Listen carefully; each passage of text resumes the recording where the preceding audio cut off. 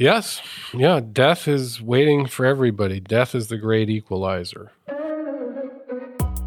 What's up, everybody, and welcome back to Scripture First, the podcast that explores how the Lutheran lectionary is working in your life. I'm your host, Mason Van Essen. Jesus tells a story about a rich man and a poor man named Lazarus. They both die, and Lazarus was taken up to Abraham, and the rich man was sent to be tormented in Hades. He begs for mercy, but Abraham informs him there is a great chasm between them that cannot be crossed. The rich man then begs Abraham to send Lazarus to warn his brothers, but Abraham replies, they have Moses and the prophets. There's a lot to unpack in this week's text. Adam Curie and I ask Nick Hopman, why did Lazarus go to Abraham? What did Lazarus do that was righteous? Why can't you cross the chasm?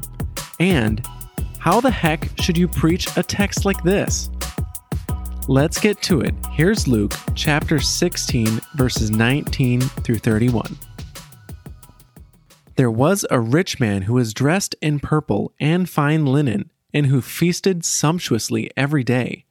And at his gate lay a poor man named Lazarus, covered with sores, who longed to satisfy his hunger with what fell from the rich man's table.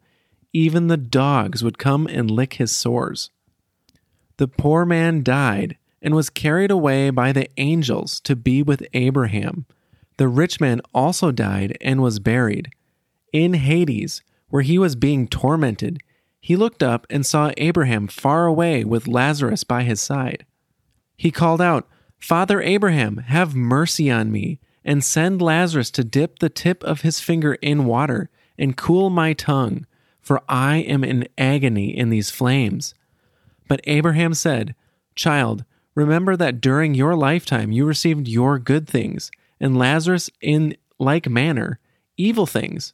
But now he is comforted here, and you are in agony. Besides all this, between you and us, a great chasm has been fixed, so that those who might want to pass from here to you cannot do so, and no one can cross from there to us. He said, Then, Father, I beg you to send him to my father's house, for I have 5 brothers, that he may warn them, so that they will not also come into this place of torment. Abraham replied, They have Moses and the prophets. They should listen to them. He said, No, Father Abraham, but if someone goes to them from the dead, they will repent. He said to him, If they do not listen to Moses and the prophets, neither will they be convinced, even if someone rises from the dead. And now on to this week's conversation.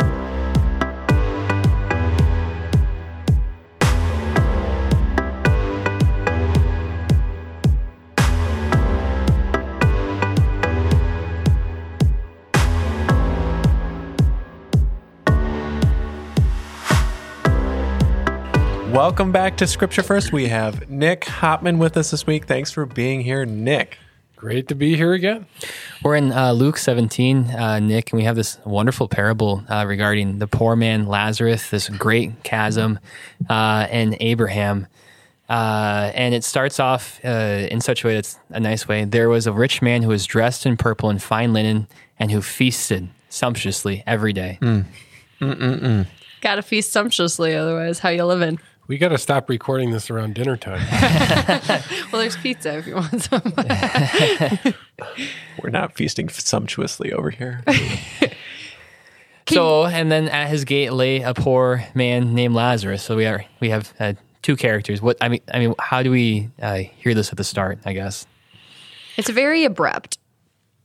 Yeah, well, I mean, it's setting up for the action that's going to come later, the literary critics would say. But we're getting a very, very clear contrast here, I think, is what you say about at the beginning. And they're both there in the same place. The rich man, of course, like all of our rulers in America, lives inside a gated community that keeps the poor out. So we know that's going on. So, let's see how this develops. Great, thanks. Well, I mean, it's so, and at his gate lay a poor man named Lazarus, covered with sores, who longed to satisfy his hunger with what fell from the rich man's table. Even the dogs would come lick his sores. The poor man died and was carried away by the angels to be with Abraham. So already, what was a man who was at the bottom rungs, had Like he didn't even get to nothing, be satisfied with what fell from the rich man's tables. He longed to be satisfied by that. He didn't even get that. He didn't even get the garbage. Sure. Yeah, no, he didn't get the garbage. And, he's got swords, which we think of as gross, but it's all these parables are a Jew telling it to Jews. And so this means unclean. He's on top of everything else. He's unclean. And then right after that, it also says the rich man also died and was buried. So you see these two people living a completely different life. And in the end, the same thing happens to both of them. Yes. Yeah. Death is waiting for everybody. Death is the great equalizer. But of course, the key thing we kind of glossed over was that the poor man goes to be with Abraham. Mm-hmm. Now, first of all, I think Adam mentioned this the last time I was recording one of these podcasts. What was Abraham's socioeconomic status? Ooh, Adam, what was it? He was rich. He was a rich guy. He had lots of animals. He yeah. He probably had all kinds of different kinds of milk he could It's drink all coming every back day. to me now. Sumptuously drink his milk. Yeah. So Abraham is kind of shocking that the poor man goes to be with him. So what the heck is going on here? Well, let's translate the word Abraham. Chosen, elected. This is what Abraham always means. And so here we're going to see that this is not quite the simple moral story of the poor and the rich. At the same time, we don't want to just sort of toss those terms away or ignore them, because there is a great reversal taking place here. So this is another form of Jesus saying the first will be last and the last will be first. That's certainly what's happening here. But their eternal destinies are not ultimately going to be determined either by their status in the old life or what they did or didn't do in the old life.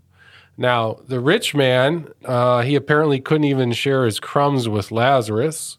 Mm-hmm. So it seems like he's getting what he deserved. Mm-hmm. But what did Lazarus do? Did Lazarus do anything righteously? Context clues means that he was elected. There you go. I was going to dwell in what he wasn't doing a little bit longer, but you've gotten right to the point there. Mason, you ruined it. Play along. But that's a good point to say, Nick, that he wasn't. As far as everything we know is he was. He's not the model to live your life by, right? Yeah, he's useless, or he's just You're getting close there. I was going to use the word bum. Bum, yeah. This used to be the prime insult in baseball. If somebody was useless in baseball, you were a bum. Lazarus. That's why they call me that. Oh, man. Lazarus is a bum. Yeah. Now, you might think we're being silly or funny, pointing out that being a bum is not righteousness. But for thousands of years in many parts of the church, the way these things always get interpreted is Jesus must be teaching us a new form of law that goes against the old one. The old one thought that people who were rich were being blessed by God. They were the righteous ones.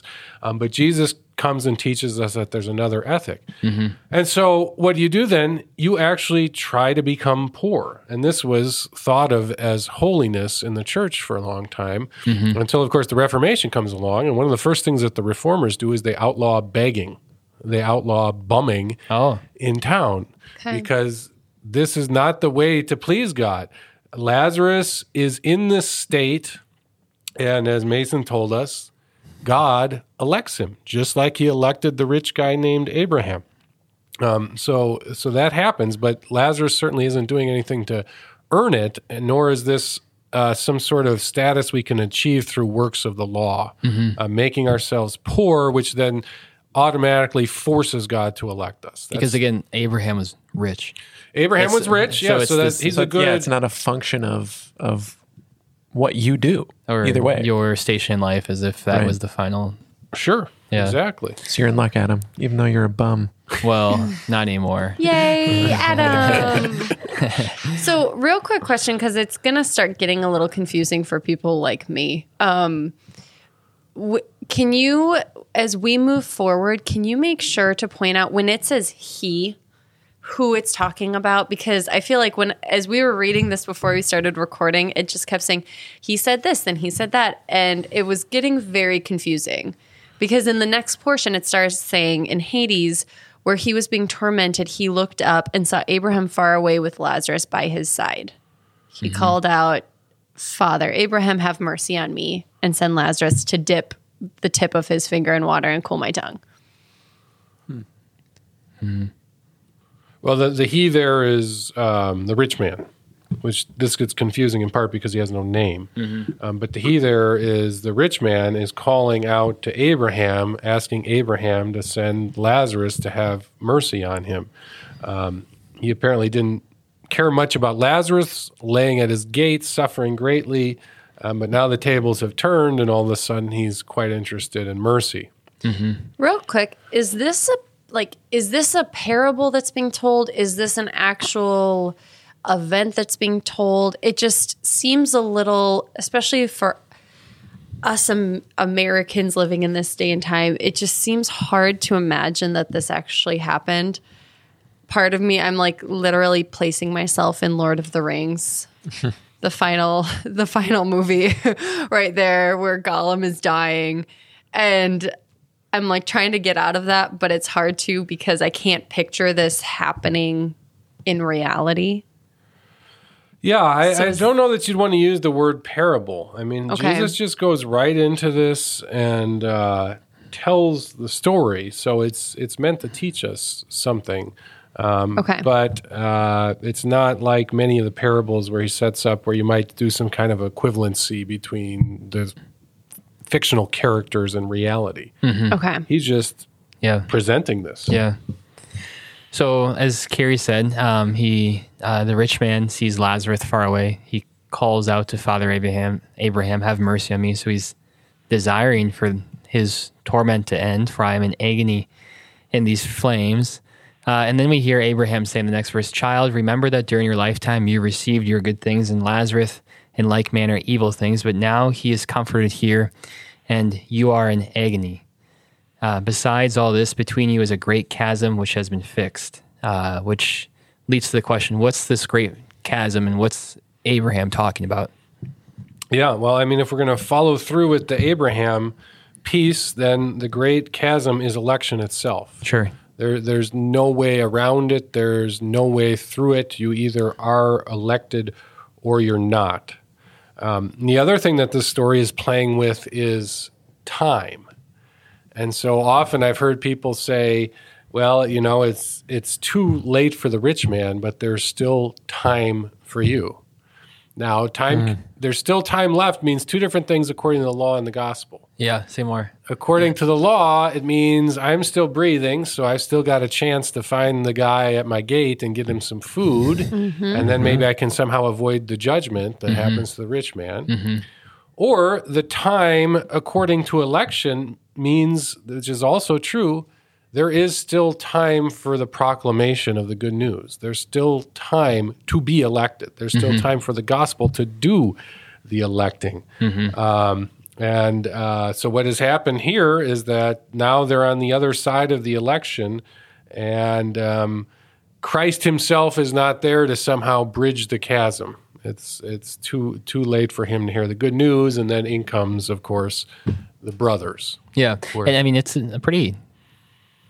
We talked before about the text, how I thought this text is very scary to some, because we hear, so that those who might want to pass from here to you cannot do so, and no one can cross from there to us, which is a sort of terrible thing to hear if you are trying to make this journey for yourself, or if you're looking at this as a prescription. Yeah, I mean, it's debilitating. I think it's a terrible thing to hear.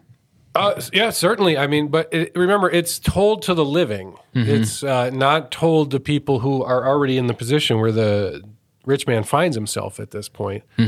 And therefore, we have to say it's universal, because none of us can cross the chasm. That's the whole point of election, is that you can't do it. It's like Luther's beginning of the third article of the Creed: I believe I cannot by my own reason or strength come to Jesus Christ my Lord, or believe in him, but the Holy Spirit has called me. It's bad news for the rich man. It's scary for us all to hear, and yet none of us are able to fix that chasm. Only Christ himself can take us from one side to the other. So how does I'm still thinking about something you said a little bit earlier, and in that there's still time to preach the gospel so that way the Holy Spirit can work. How does that work when the Holy Spirit has already been predetermined? Like you don't have necessarily free will to go and preach the gospel, but it's already been predetermined. You mean God is going to get the Spirit where he's going to get the Spirit? Yeah. Yeah, well, yeah, but he's still gonna use instruments for it. He's still gonna remind preachers, give us encouragement that there actually is something that we're doing, and that this is the way he does it. He has instruments, and so his word is not going to be in vain. Maybe we'll see a little more of that as we get into the brothers at the end of the story and how that works. Yeah. Okay. One question I have as we continue through this, it talks about Abraham and Abraham. How, and maybe you'll get there at the end, but how does that loop back into Jesus Christ, our Lord and Savior? Because right now we haven't heard a thing about Christ. So how is and again, maybe I'm getting ahead of ourselves, so I'm sorry. No, but how does this get back to Jesus Christ died on the cross for our sins? Excellent question. And what happens here is, the rich man wants Abraham to send people to his brothers so that they'll repent while they still have time. That's the rich man's word is repent, metanoia, like in the 95 Theses.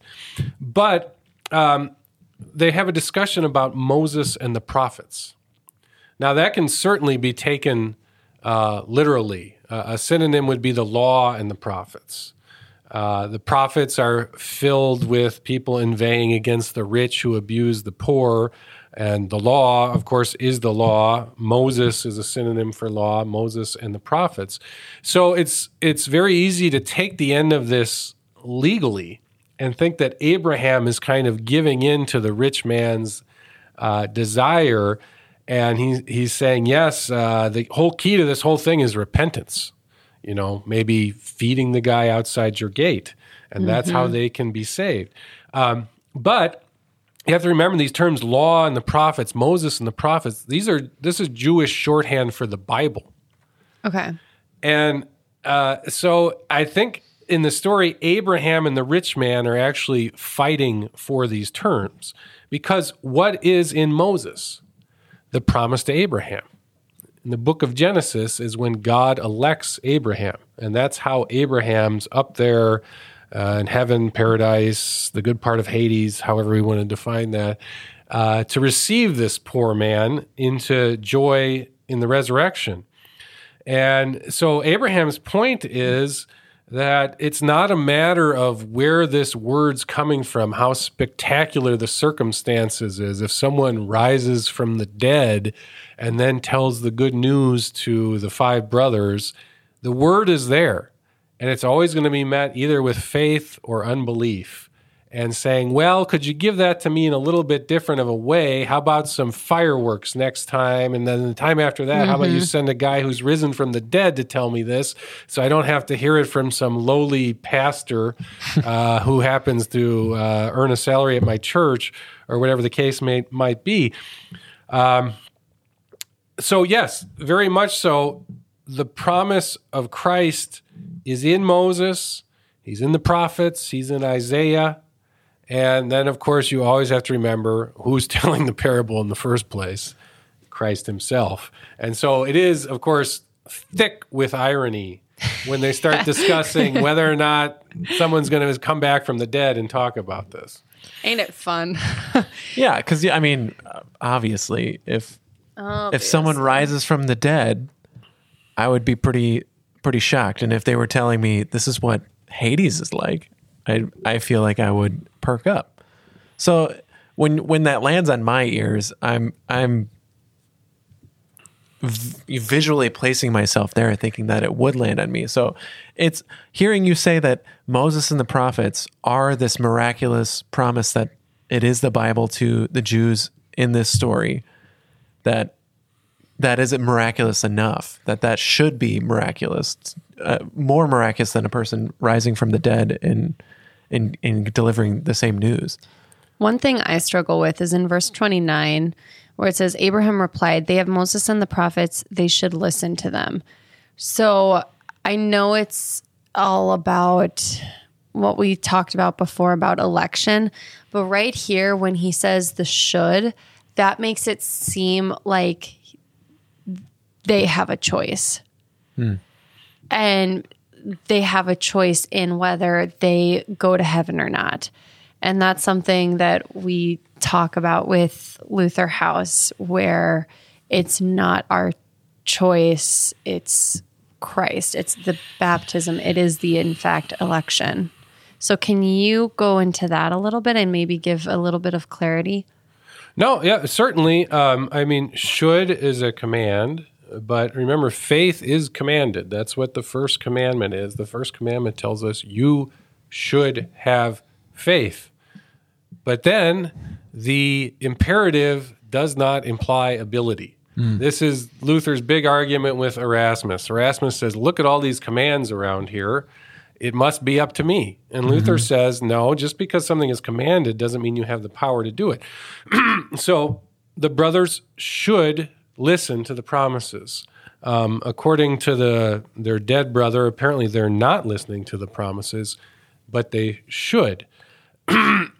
That doesn't mean they have the ability to repent. That is given by the promise itself. But what Abraham is saying to the rich man is the promise is right there. The promise can get them there just as much as it could get them from whatever sort of miracle you want to accompany the promise. I have so many questions for you, Nick. I just don't want to take up this whole thing. And I also don't want to put you on the stand because you're new and I don't want you to experience the full Curie crazy yet. Okay, fine. I'll ask you one. Okay, so Chris and Sarah now I'm comparing, so I apologize. But a command they've never made it seem like you have a choice in a command. And from what you just said, it makes it seem like we can choose a command, but a command is there as a command. Do this, they did this. You should listen. Yeah. And so I don't know. I'm struggling with that a little bit. They should listen, but they don't have the ability to. Okay. Both things are true at the same time. And it's not because of them. It's because Christ made it. He closed their ears. They're not able to hear. They are guilty of the sin of not having faith, and there's nothing they can do to change that. Okay. And at times... So they are passive here. Yeah, and at times God does actively close ears to what is being said. This might very well be a case of it. It's a fictional story, and we don't get too specific. Okay. But yes, perhaps the promises in the Pentateuch and the prophets have come to the rich man and his brother, and instead of making faith, they've closed their ears. Okay. So, I mean, as a pastor, when you have your lectionary text here where it ends with, and neither will they be convinced if someone rises from the dead, and how the heck Hallelujah. how do you preach this so that way the promise actually is delivered instead Rather than of going to it close ending yours. in, you should do this, but you can't. Yeah.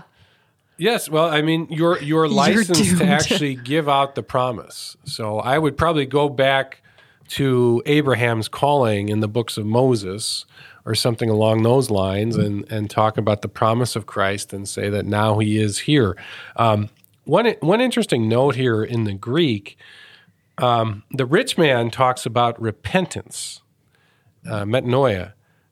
Abraham does not use that word. He uses another word which means persuade, convince. It appears in another place in the Gospel of Luke in which someone has confidence in their works, another word related to this word family here. And so this word goes much better with faith. I mean, faith is a form of repentance as well. We can parse that out. But it seems like the rich man is saying, oh, this has to be them repenting. And Abraham is saying, if they would listen to the promises in Moses and the prophets, they would be convinced, they'd be persuaded, they would come to faith. So that might be helpful as well. But no, I mean, so often in these parables or stories that Jesus is telling, they're invitations to preach the gospel. You're not going to find it in there. I mean, you talk about Jesus hiding things in the parables. We said, this isn't quite technically a parable, but there's a whole bunch of stuff being hidden here. Unless you think that Lazarus is justified by bumming alone, then we're not getting the whole story of how it is that he comes to dwell in Abraham's bosom. Something else is happening there, and it's certainly not all in the story. So the office of preaching is about taking Scripture and applying it to the people in the present. And that means you're using many of these stories kind of as a backboard, as a base, as a starting point for telling the story of Christ. And then you go in and you pick and choose how that helps you do so. Yeah, whether that's Lazarus, whether that's Moses and the prophets, whether that's Abraham, all of it is just throwing the alley-oop for you to actually deliver the forgiveness of sins. Exactly. I like the chasm. I would go there. Oh my goodness.